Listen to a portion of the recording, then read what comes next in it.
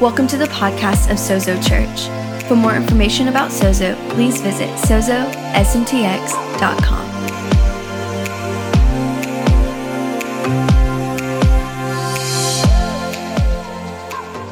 Right. Well, welcome to Repentance Sunday. Now, you know, repentance is a good word, isn't it? We don't often think about it being a good word, but it really means to rethink, to adjust and align our thinking with God's. And how many of you know that true repentance is trading up? Okay, it's trading what you don't know for what He does know. Okay, and so this morning we're going to adjust our thinking a little bit. It might be Sacred Cow Sunday for some of you, but that's okay. That's okay. That's what growing, like Joel was talking about his weightlifting expertise and all that. You got to break down to build up, don't you? And I think God might break some things down in us so that we can build up in Him, right? I mean, Jesus' very first message, he's looking to meet with Peter and his brother Andrew, and he says, when he gets with them, he says, look, you're going to have to repent and believe the good news of the kingdom of God. How many of you know the kingdom of God is a different way of thinking? It's a major shift. And how many of you know that the kingdom of God is the central message? I mean, it's the focus. If we can get that right, we can get everything else right. So somebody said, that's all you ever talk about. Well, that's because it's about all there is to talk about is Jesus and the kingdom of God. So I want us to look at a statement as we continue in our talk about, how many of you were here last week when we looked at Jesus' victorious, optimistic eschatology? A handful of you, okay? I want to start with a statement I made at the beginning of that talk as well. If we could just have that up there.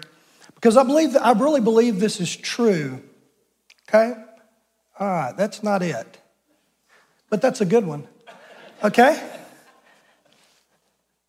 That's the good one too, but that's not it. Well, let me just say it, okay? What we believe about the future determines how we live in the present and how we prepare for the future. Let me say that one more time because I want you to get it, because that's what this whole thing is going to be built on.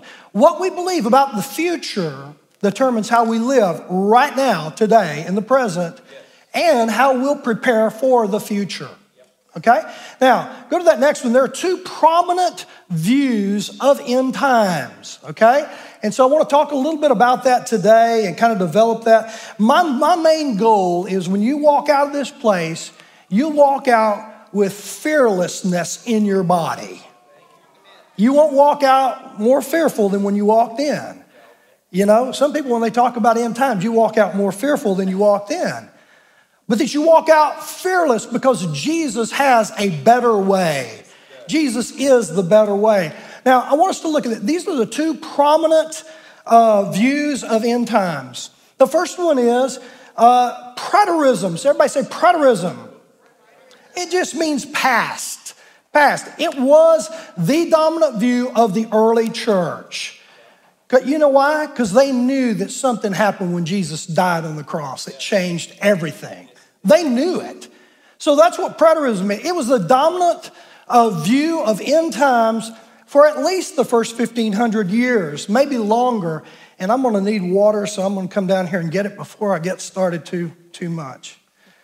So that's the first one. The second one is futurism. That's pretty much the dominant view of Western evangelicals today, okay? So if you grew up in an evangelical church and you've lived in this century and the one before, that's probably what you were exposed to. So what is the difference between these two? Preterism focuses on the finished work of Jesus on the cross. Okay? It focuses on the reality that something happened that changed everything on the cross. The second thing that preterism focuses on is the advancing kingdom of God. What was Jesus' dominant message? The kingdom of God. It's in your midst. It's within. It's advancing. It's going forward. And so his prayer was, Father, your kingdom come, your will be done on earth as it is in heaven. Now, the difference between preterism and futurism. Futurism is view of the cross is the same. Thank you for forgiveness on the cross so that I can go to heaven when I die. Are you with me? That's the message I got when I was growing up. Jesus, thank you for dying for me so that when I die, I can go to heaven. Futurism looks at the kingdom of God and says, yes, the kingdom of God is an important, major message, but it's for a future time. It's way down yonder. Right now, we're living in the church age, okay? And the church age is really just a kind of a parenthesis because it's really about Israel, and we're grateful to be engrafted in. But one day when Jesus comes back, the kingdom age will begin. And so the real focus can't be on the kingdom of God until Jesus comes back, and then we'll focus on the kingdom of God. Are you with me? Some of y'all are not sure if you're with me. You're hearing me, okay? So that's good. That's good. So preterism says we're waiting for the kingdom of God to the kingdom focus to begin. And so that's the primary deal. Can I tell you about the preterist view for a minute? Yes, please. Thank you. I'll talk with you then, okay? See, the preterist view focuses on the kingdom now. The kingdom of God. Jesus said the kingdom of God, the kairos time has happened. The kingdom of God is in your midst. It's drawing near. The king has come. So the view is the kingdom is now, and it's now a kingdom focus. Now we're to seek first the kingdom of God. That now we're not waiting for Jesus to become Lord. Yes. Are you with me? Thank you, God. Do you believe Jesus is Lord? Jesus is Lord. Jesus is King. And furthermore, he is King of kings. So where does that put us? That puts us in a position of royalty. He's our King. He's the King of kings. We're royalty. We're his ambassadors. We get to be ambassadors of his ever advancing kingdom.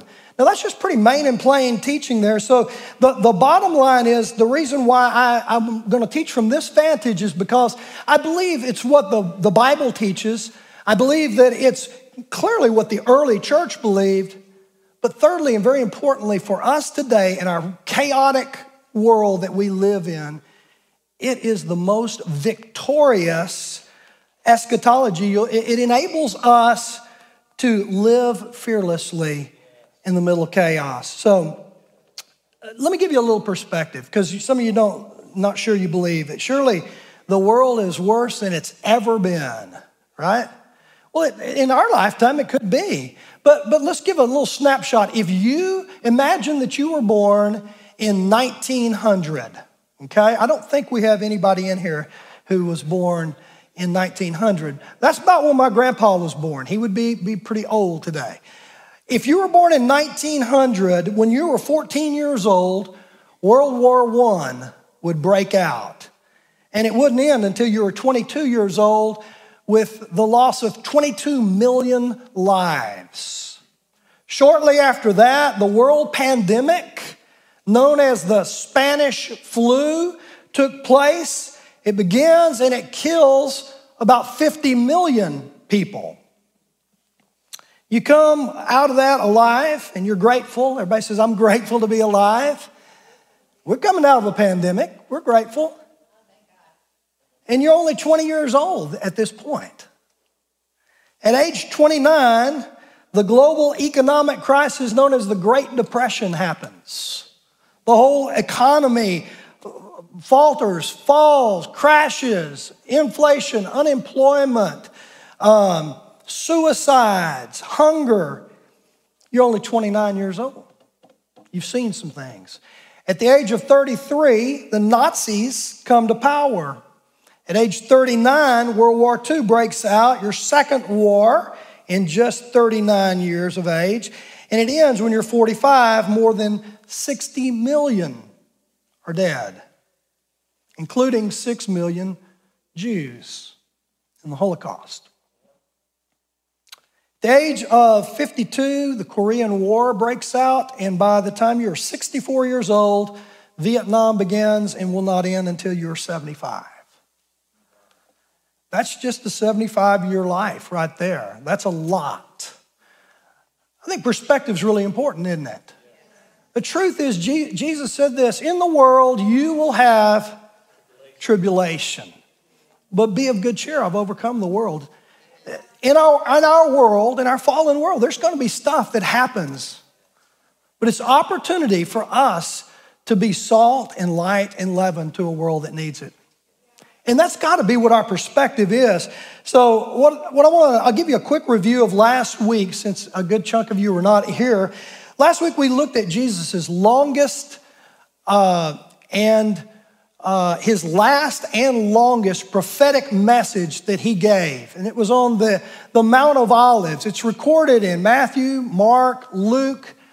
And some people believe that John's revelation is that same Olivet Discourse. And so you find it in every one of those things, and it's really the key to how we interpret Revelation. Some of you are probably thinking, man, we're going to do Revelation. Can I tell you, we're not going to do Revelation in the next 25 minutes. That's not going to happen. But I want to say that when you're talking about end times, and you come from a futuristic perspective, Revelation's the book you're going to go to. So I'm going to give you some perspective on some things here this morning and give you some opportunity to rethink some things, some opportunity to push back a little bit. Because here's the thing about end times. The end times are in the future, okay? I don't like that language, end times, and I could tell you why. But when you're talking about the last things, they're future, right? And you can't be dogmatic on any view because the future hadn't happened yet, right? And so we'll just file that one. Last week we looked at Matthew 24, verses 4 through 26. Again, another hinge chapter to understanding Revelation. And so Jesus, let's just take a look at that. Let's put that slide up. And there are 8 signs his disciples asked Jesus some questions. Remember? He says, man, the temple's going to fall down, down, down. And they said, when's this going to happen? And Jesus says, it's going to happen in your generation. Within 40 years, it's going to happen.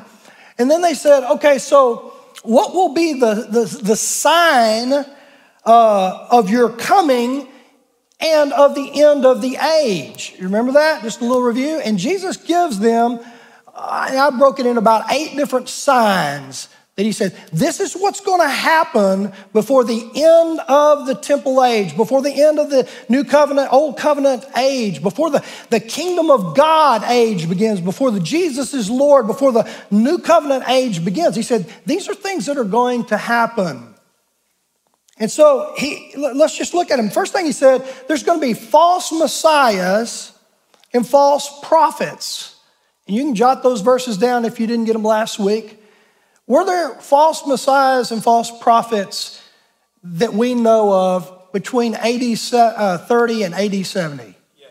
Absolutely. There was 12 to 15 people who were going around saying, I'm the Messiah, I'm the one. Josephus, the great Jewish historian, talks all about it in his books and volumes he's read. I was doing a deal with our students at SSI, and I brought in a book. I was talking about Josephus, and one of the students said, I would like to buy that book. I said, great. And so I pulled it out, and it's about that thick because it has all of his works in it. And I said, well, I could direct you to something a little smaller than that.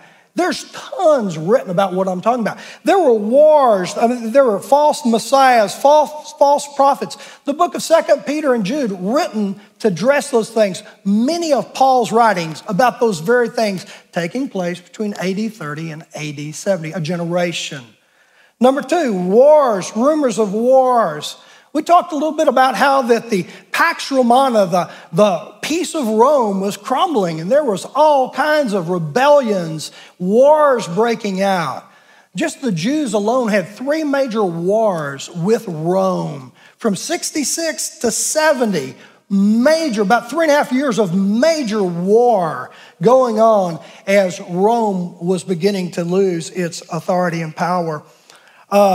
Number 3, natural disasters, famine, earthquakes, all throughout Scripture.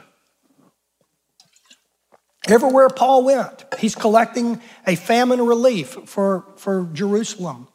Earthquakes. You remember Paul and Silas in the jail? Earthquakes that wiped out entire cities and areas, all during that time. Cold love, falling away from faith. The whole book of Hebrews is saying, hey, listen, I know that it looks like the temple's still up, it's still going up, but there's a new way in Jesus. Don't go backwards. Hello? That's what Joel is telling us today. We're different people. We're new creations in Christ. Don't go backwards. Don't be enticed by the idolatry of the world that doesn't satisfy. Your appetite's too weak if it's not satisfied by Jesus. Get a stronger appetite. Get a greater hunger for Jesus. That's what he's saying there. And then we said, number 6, the one that most people kind of go, oh, this, I got you now. This surely didn't happen in that time. The gospel will be preached to the whole world. What do you think about that one? Well, we looked at that last week. We said that word world is oikoumene, and it means the civilized world of the day, a region. It's the Roman Empire. And we looked at all kind of passages in Colossians 1:23. It says this is the gospel that has been proclaimed to every creature under heaven. That was the view. I mean, they were going all over the then known world, sharing the gospel. It was so alive within all of the apostles and the new believers that had come out of the Pentecost and the whole dispersion that went forward. What about number 7? The abomination that causes desolation. Well, surely that ain't happened. Well, if you just read it, Luke's version, Luke 21, he says that the abomination that causes desolation that we read about in Daniel is when the Roman armies surround Jerusalem. Go back and take a look at it. It's around Luke 21, around 20 or 21, somewhere in there. And then finally, the Great Tribulation. Well, there's going to have to be a great tribulation. In the world, you'll always have tribulation. And we looked at that word, tribulation, talipsis. And it means persecution. It means suffering. It means trials, tribulation. It means all of those things. But great distress, your version might say great tribulation or whatever, takes place. And like I said, because there was war all around the temple in Jerusalem for over 3.5 years in great groaning of tribulation during that time. 1.1 million people were killed on that day in AD 70, whenever the temple was absolutely destroyed. Most of them Jews. Over 97,000 Jews were taken captive in slavery during that time. Just absolutely destroyed the entire temple system, the whole priesthood system. It literally changed the Jewish way of worship. No longer did they have a temple. No longer did they have a way of sacrifice. They became a people of the Torah. They became people of rabbinical leaders and synagogues. And everything shifted on that day. So we looked at that. So the question that I want to raise today, I'm going to call this message, so what are we waiting for? If we don't have a tribulation coming and there ain't no an abomination that causes desolation and false messiahs and all, if all that, what are we waiting for? Well, I'm glad you asked. You know, what I think before I get to what are we waiting for, I'm going to say it this way. Some of you here have, before I can get what we're waiting for, you have some, but what about questions? You know what I mean? Tell me if any of these are your questions. But what about the rapture? Is anybody's question here? All right, we'll go on then if that's not a question. You want to hear about the rapture? All right, we'll get there. What about the Antichrist? Okay? How many of you grew up learning all about a one world ruler who was going to bring this whole thing together, held in a handbasket and going to be set up in the temple and the whole sacrificial, 7 years and the whole okay. We'll talk about that if you want to. How about the beast? What about the beast? Anybody want to know about the beast? All right, we're getting a little. Y'all are crafting my message, by the way. If you don't want to talk about it, we can move forward. What about the mark of the beast? Oh, you got one now. Woo! I do not want to take that computer chip or that whatever, and I'm worried about that. Okay, we'll get to that. How about Israel? Oh, we don't have enough time to talk about Israel, but we'll maybe one day. Okay, so let's start with the Antichrist, okay? The Antichrist, I grew up hearing about the one world ruler known as the Antichrist. So, what does the Bible say about it? You might be a little surprised that the term Antichrist does not even appear in the book of Revelation. Do you know that? Not in there. You might be a little surprised that the word Antichrist is only used 4 times in the entire Bible, okay? You might be a little surprised that 3 of those times are in 1 John and 1 of those times is in 2 John, okay? Context for John's writings about the Antichrist. In the first century church, there was a belief system called Gnosticism. Anybody ever heard of Gnosticism? Okay. So Gnosticism basically believed that the spirit is good, but that the physical and emotional realm is evil. Gnosticism basically was birthed out of Greek Platonic philosophy, okay? It's dualism, okay? Let's separate the spirit and the body. We have a lot of that today. Man, my stinking body and emotions and all that's terrible. My spirit's great. If I could just be a spirit being. So what they believed is that Jesus did not come in physical being, but that he was a spirit being. That was what was being taught.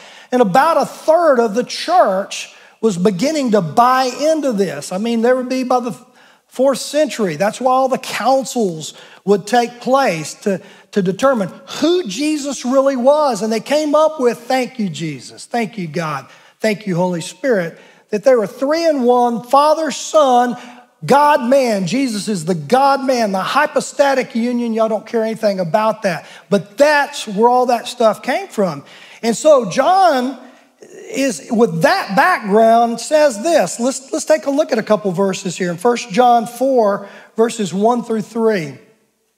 He says, dear friends, do not believe every spirit, but test the spirits to see whether they're from God, because many false prophets have gone into the world. This is a time where there are lots of false prophets, false messiahs, wrong teaching. There's probably more heretical teaching in the early church time than any time in the history of the church. Why? They were sorting it out. They were trying to figure it out. And there were a bunch of knuckleheads that were coming in with this Antichrist spirit. Look what he says. He says, every spirit that acknowledges that Jesus has come in the flesh is from God. But every spirit that does not acknowledge Jesus is not from God. This is the spirit of Antichrist, which you have heard is coming and even now is already in the world. Who's he talking to? He's talking real people at a real time in the 60s AD, just before 70 AD would occur. He said there's Antichrist spirits. Some of you don't believe me. Let's look at one more here. In 2 John 1:7. 2 John 1:7. He says, this is John writing. He says, I say this because many deceivers who do not acknowledge Jesus Christ as coming in the flesh have gone into the world. Any such person is the deceiver and the Antichrist. Okay? He's not talking about a one world ruler, is he? He's talking about somebody that has this Gnostic view and is pressing something that is not the truth about who Jesus is. The 100% God, 100% man. Why is that important? Because the new covenant is made between God and the God-man, Jesus. And because Jesus is God and man, we get to enter into that covenant. Are you with me? We didn't do too good. Every covenant you look at Scripture between God and a man or a people doesn't do too well, right? Why? Because we're not God and we can't hold it up. But the God-man Jesus can. And that's why this is important.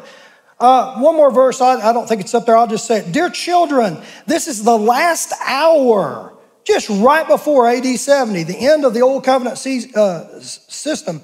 And as you have heard, the Antichrist is coming. Even now, many Antichrists have come. This is how we know it's the last hour.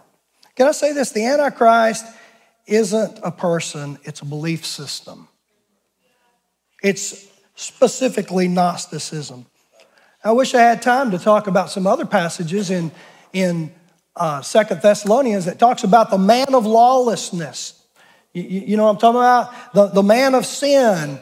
And who in the world is that? Maybe that must be the Antichrist. Maybe they just call him something different. We'll save that because I'd love to talk that, but we'll run out of time here. How about the beast? Can we talk about beast a little bit?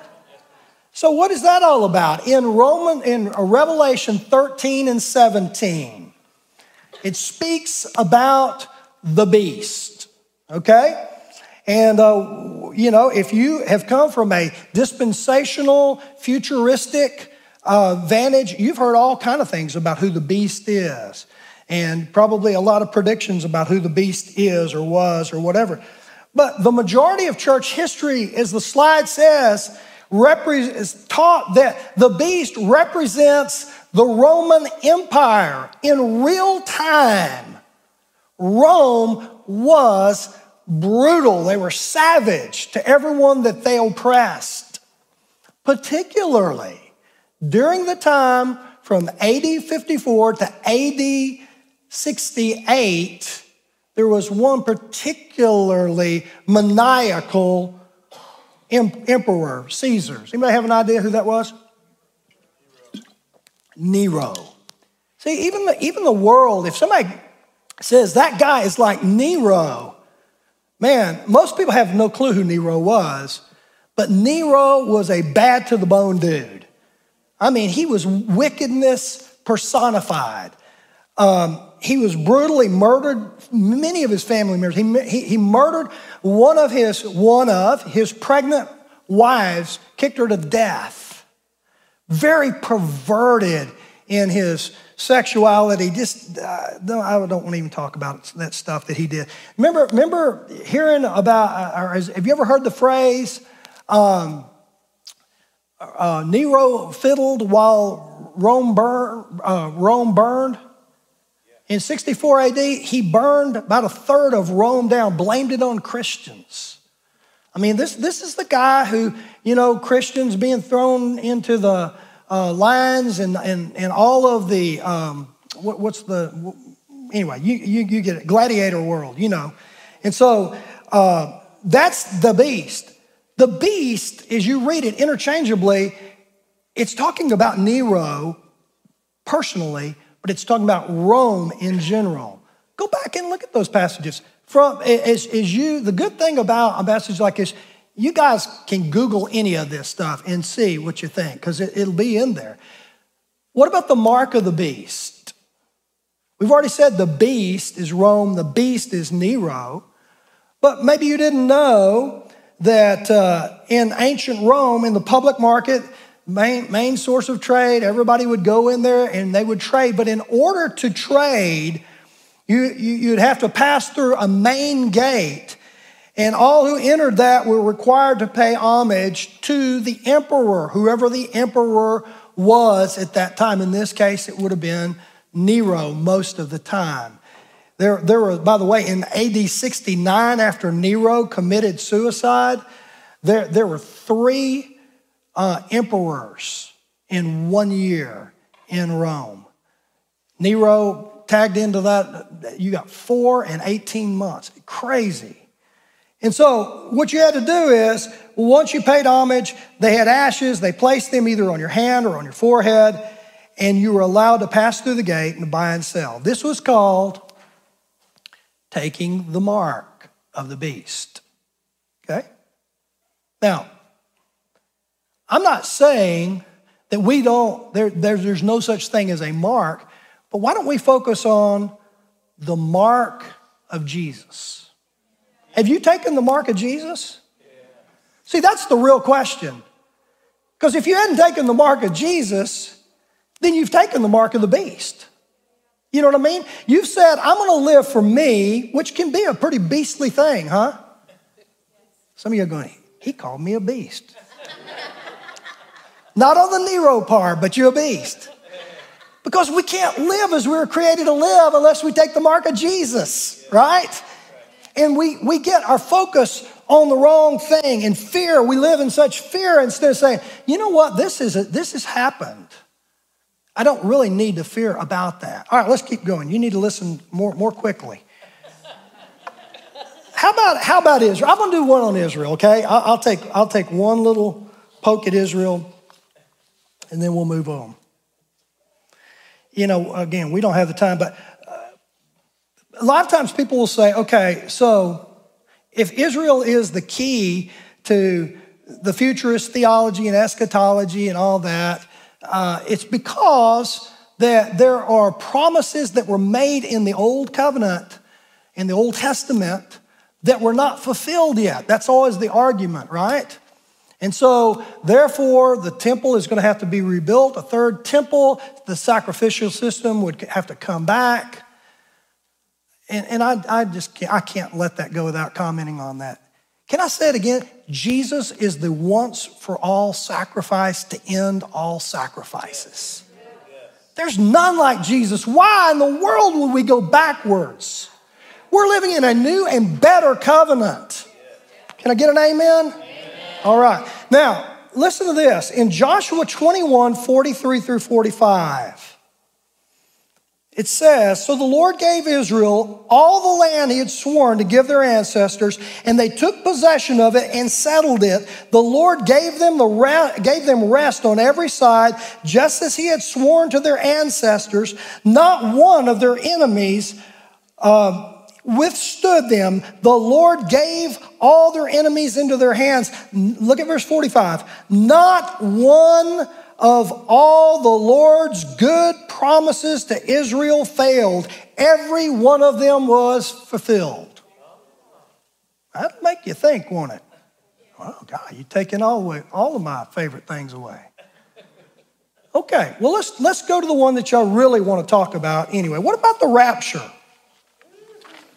I left that because that might need a little bit more time than the others, okay? Let me just first say that the whole idea of rapture, and I grew up all about the rapture. I mean, the best books are the Left Behind and you might be getting Left Behind or whatever books and series and all of that. Where did that come from? How long has that been the idea? Has the church always believed that? No. You know, there was I think he was a Franciscan. He's a Jesuit priest named Francisco Ribera in 1585. That's going back a little bit. In 1585, he was the first one to write about a futuristic kingdom, okay?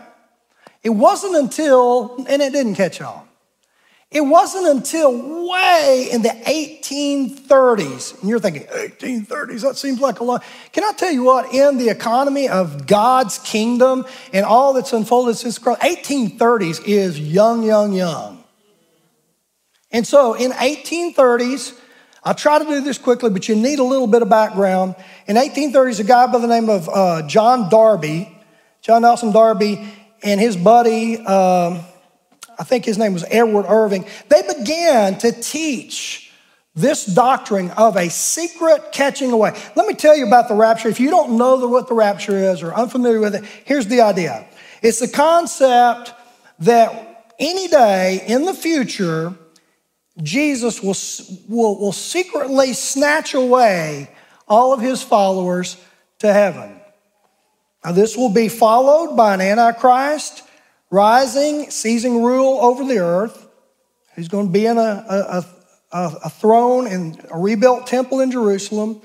Some say it's going to be the rapture will happen halfway through. Some of them say it's going to happen at the very beginning. And God's then going to pour out his wrath on all the wicked in the earth. And it's going to culminate in a battle called the Battle of Armageddon. Any of y'all heard that? Okay. That's all I ever heard. And so essentially none of these teachings were taught before 1830s. And so Darby kind of spreads that out, but it really doesn't take root until the 1900s, early 1900s. How many of you know the early 1900s is only 100 years ago? And there's a guy by the name of C.I. Scofield. How many of you got a C.I. Scofield study Bible? Reference Bible. Don't get shy on me. I've got one too, okay? And so Dustin's got one. He's carried it with him today. C.I. Scofield was a theologian who really liked what Darby and Irving were teaching. And so he got their notes and he put them in his Bible. Now, why is that important? Because there had never been a Bible like that before. Many of us have study Bibles and stuff, but there had never been one like that before. And so people began to buy it like crazy. And they began to read it. And that became something that it became a part of their life. Now, the interesting thing, I think it was written around 1909. And around that time, a little before that, the Azusa Street revival took place. Holy Spirit took place. Pentecostalism began to explode. One of the things C.I. Scofield did in his Bible is he put in this teaching about the rapture and about dispensational futurism, future kingdom and all that. But he also included notes that were anti-supernatural. He didn't believe that the gifts were today. He put all kind of things in there saying he was a cessationist. And so he put all that in there. Well, guess who he alienated? All the Holy Ghost people, all the Pentecostal people who liked the notes on the end times, but they didn't like the stuff about anti-supernatural deal. Scofield was a smart man. By 1922, he did a revision. Guess what he did?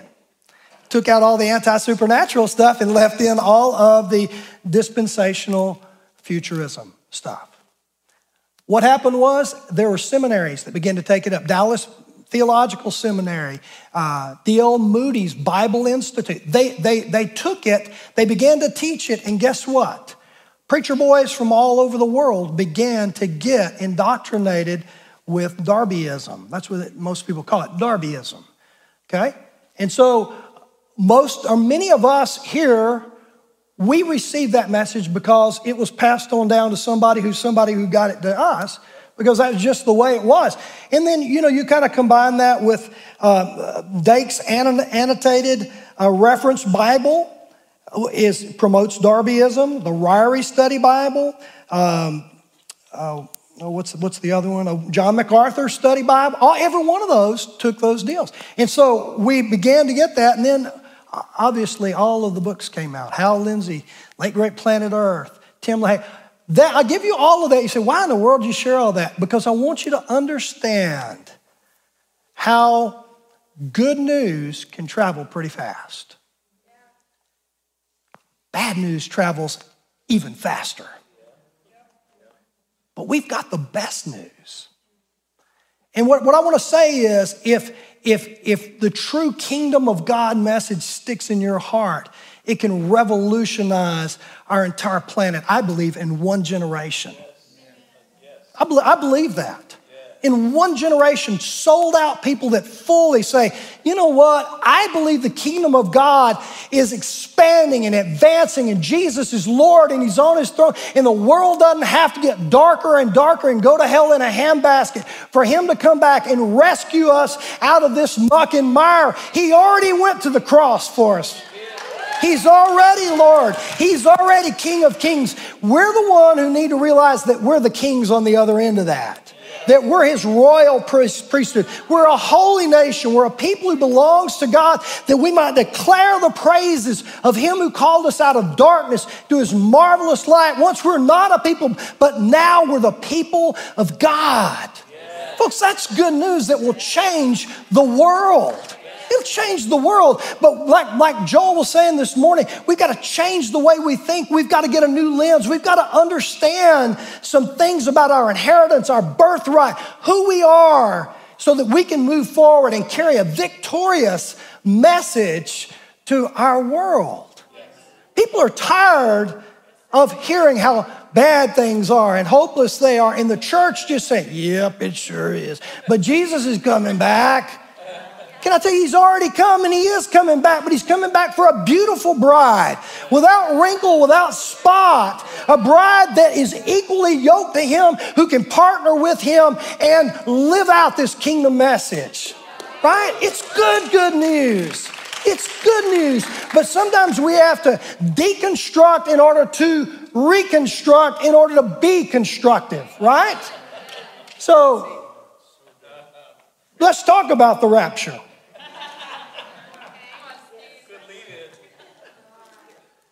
I'm going to say this. I'm talking to my friend Grace after last Sunday, and she says, so, Pastor Steve, and I know when she says that, it's not like deeply respectful. It's like, so, Mr. Know-it-all, what about the rapture? What if there is a rapture? You know, because I hadn't said anything about the rapture. Hold that thought. I'm going to talk to you about the rapture. We'll come back to Grace in just a bit here. I'm going to answer you today, Grace. Look at this. There are 4 primary verses. You can jot them down about the rapture. One is 1 Thessalonians 4, 13 through 18. That's the biggie.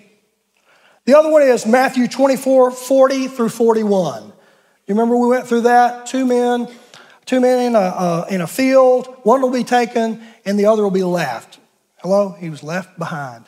Can I just remind you what's really going on there? And it says 2 women grinding at the mill, same deal, one's left. Do anybody remember what I said on that? I said it last week. Okay, I remember it. If y'all don't remember it, that's good. Here's the deal.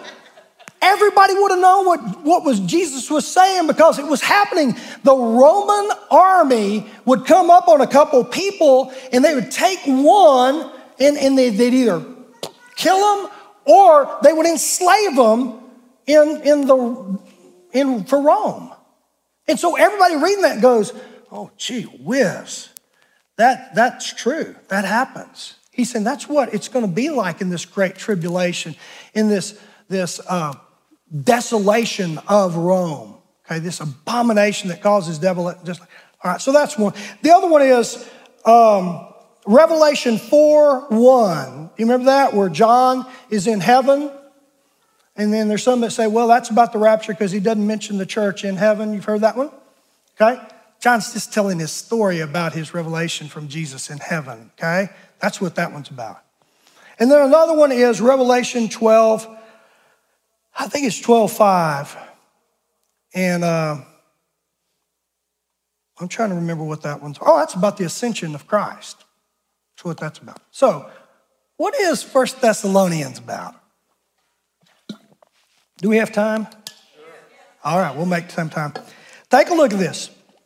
1 Thessalonians 4, 13 through 18. Let's put it up on the screen if we've got it. Do we have it over there? In the back?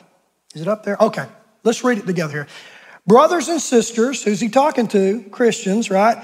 We do not want you to be uninformed about those who sleep in death, so that you do not grieve like the rest of mankind. Can I tell you what? We don't need to grieve like the rest of mankind. That's a better word right there. He says, because the rest of the world, the rest of mankind has no hope, but we have hope. He says, for we believe, this is just like a great confession, a creed. Paul just says, we believe Jesus died and rose again. Say amen. He says, we believe that God will bring with Jesus those who have fallen asleep in him. According to the Lord's word, we tell you that we who are still alive, who are left until the coming of the Lord, will certainly not precede those who have fallen asleep. For the Lord himself will come down from heaven with a loud command and the voice of the archangel and with the trumpet call of God, and the dead in Christ will rise.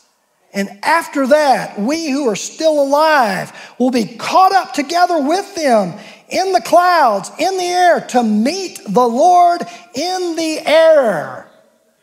Well, surely that's about the rapture. Well, let me say this, because I don't want to get completely stoned here. This is everything else we've talked about. What are we waiting for? It already's happened. This is future talk. Jesus is talking future. Something's going to happen here. But what's the context that he's talking to him about? It's interesting. I read some commentaries on this because I'm thinking, well, I'm not sure what that's all about. I probably ought to sound smart. And so I read Matthew Henry. Any of y'all read Matthew Henry? I read Adam Clarke. Have you ever read him? Probably nobody knows who that is. These guys wrote, Matthew Henry would have written in like 1721 or something like that. That's a long time ago. By the way, 1721 is before 1830. Okay? That's our frame of reference. He wrote before any teaching had seeped in, as it has deeply into our... Adam Clarke the same. And everyone that I read before that, you know what they said this is about? It's about the resurrection of the dead. It's about the second coming of Jesus. It's about where I like that word, to meet him in the air. You know what that word is? That word is in the Greek is apanthesis. Apanthesis. I don't know if that's how you say it. Something like that. It's a special word that means to go out to welcome an incoming dignitary. He's saying that all the Christians living and dead on the day of the Lord, they're going to go out and they're going to welcome Jesus into the King has come back home and saying, come on, come back, Jesus. We welcome you. That means to go out to and to welcome in. That's very different than a secret two-step, come by up, let them go. Do you understand what I'm saying? Now, here's what I told Grace. She said, what about this rapture, Pastor Steve? And I said, you know what, Grace, here's the deal. The future is the future, and it has not yet happened. So for me to be dogmatic with you about that, I got to be pretty dogmatic about everything else we talked about, is hard. I said, if there is a rapture and we're all going up in the air, I'm going to look for you. And I'm going to say, hey, Grace, I repent. I was wrong. You hear me? But I said, you know what? Here's the deal. I'm going to live every day of my life for the King of Kings and Lord of Lords, make my life count, advance the kingdom of God. And as I'm going up, I'm going to go, but I lived a great life for the King. Instead of, we're just going to have to wait for Jesus to come back. Or we get zapped out of here in the rapture, taken up in the clouds. I had people tell me, you know what the blessed hope is that we get raptured. Can I tell you, that's not the blessed hope.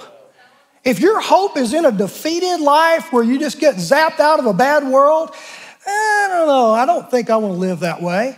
But if your hope is like in a King of Kings and a Lord of Lords who rules and reigns over all, we partner with him to put all of his enemies under his feet, then that's the Lord we're serving. And so I'll take the risk and I'll say, I'm not living for a rapture. I'm living for a return of Jesus. All right, we're going to wrap this thing up because y'all look tired and your kids are definitely tired over at Children's Church. At least Lynette is. So I entitled this message, What Are We Waiting For? And we're just now getting to what are we waiting for. So I'm going to give you 3 things that we're waiting for. You go, man, you took away my tribulation, my Antichrist, my beast, my rat. What do we got left? I'm glad you asked. Number 1 is the return of Jesus. Physical, bodily form to planet Earth. Number 2 is the resurrection of the dead. Did you notice both of those are in what we just read? Go back, make yourself a note, go back and read 1 Corinthians chapter 15, about 50 through 56. It uses all the same language about the trumpet blast, all the things, the welcoming in, heralding in the king to come in. Jesus will come back. The resurrection of the dead and final judgment. Now some of you are going, oh man, I knew you were going to talk about judgment. Aren't you glad time is out? Can I tell you what? Some people go to court and they come out with a great reward. We as the children of God who are marked in Jesus, we've taken the mark of Jesus. Scripture says repeatedly, we will receive the praise of God. We'll receive the reward of God. After all the stuff's burned away, whatever is pure gold and silver and all of that, it's a reward for who we really are in Christ as his sons and daughters. Guys, I want to tell you, we can walk out of this place living fearlessly. We really can. And I just want to encourage you, I want to challenge you to trust God in his goodness. He is good no matter what the world might look like. You know why he's good? Because we're his kids. He loves us that much. And we get to represent him wherever we go. Let's stand together and we'll pray.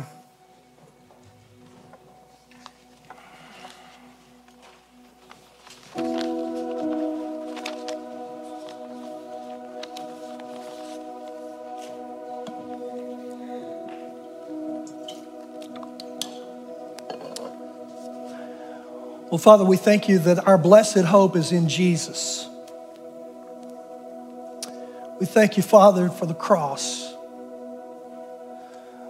And we're so grateful, Lord, for Jesus. We're so grateful for what he did for us, God, that he bought us at a price, God. Therefore, we can give glory in our bodies. Lord, I thank you that Jesus became a man. He endured everything we know and have ever gone through. But I thank you that he's fully God. He fully reveals who you are to us. Gives us the strength to walk through it. Father, I thank you for the cross. I thank you for our forgiveness. I thank you, Father, for the resurrection. That we are a new creation in Jesus because of the resurrection. That we have resurrection life. Father, I pray if there's anybody here today who's not bowed their knee and said, Jesus, I make you my Lord, that today would be their day. To just say, I want to take the mark of Jesus. God, we set our eyes on you because you're that good. We thank you for the ascension, God, that has given us kingdom authority. Lord, that we can walk in power and authority. And Lord, we can do it together as a family on mission, God. Because of Pentecostal power, the pouring out of your Holy Spirit, Lord, we don't have to fear anything. We can walk in authority together for your purposes. So, Father, this morning we just say yes to you again.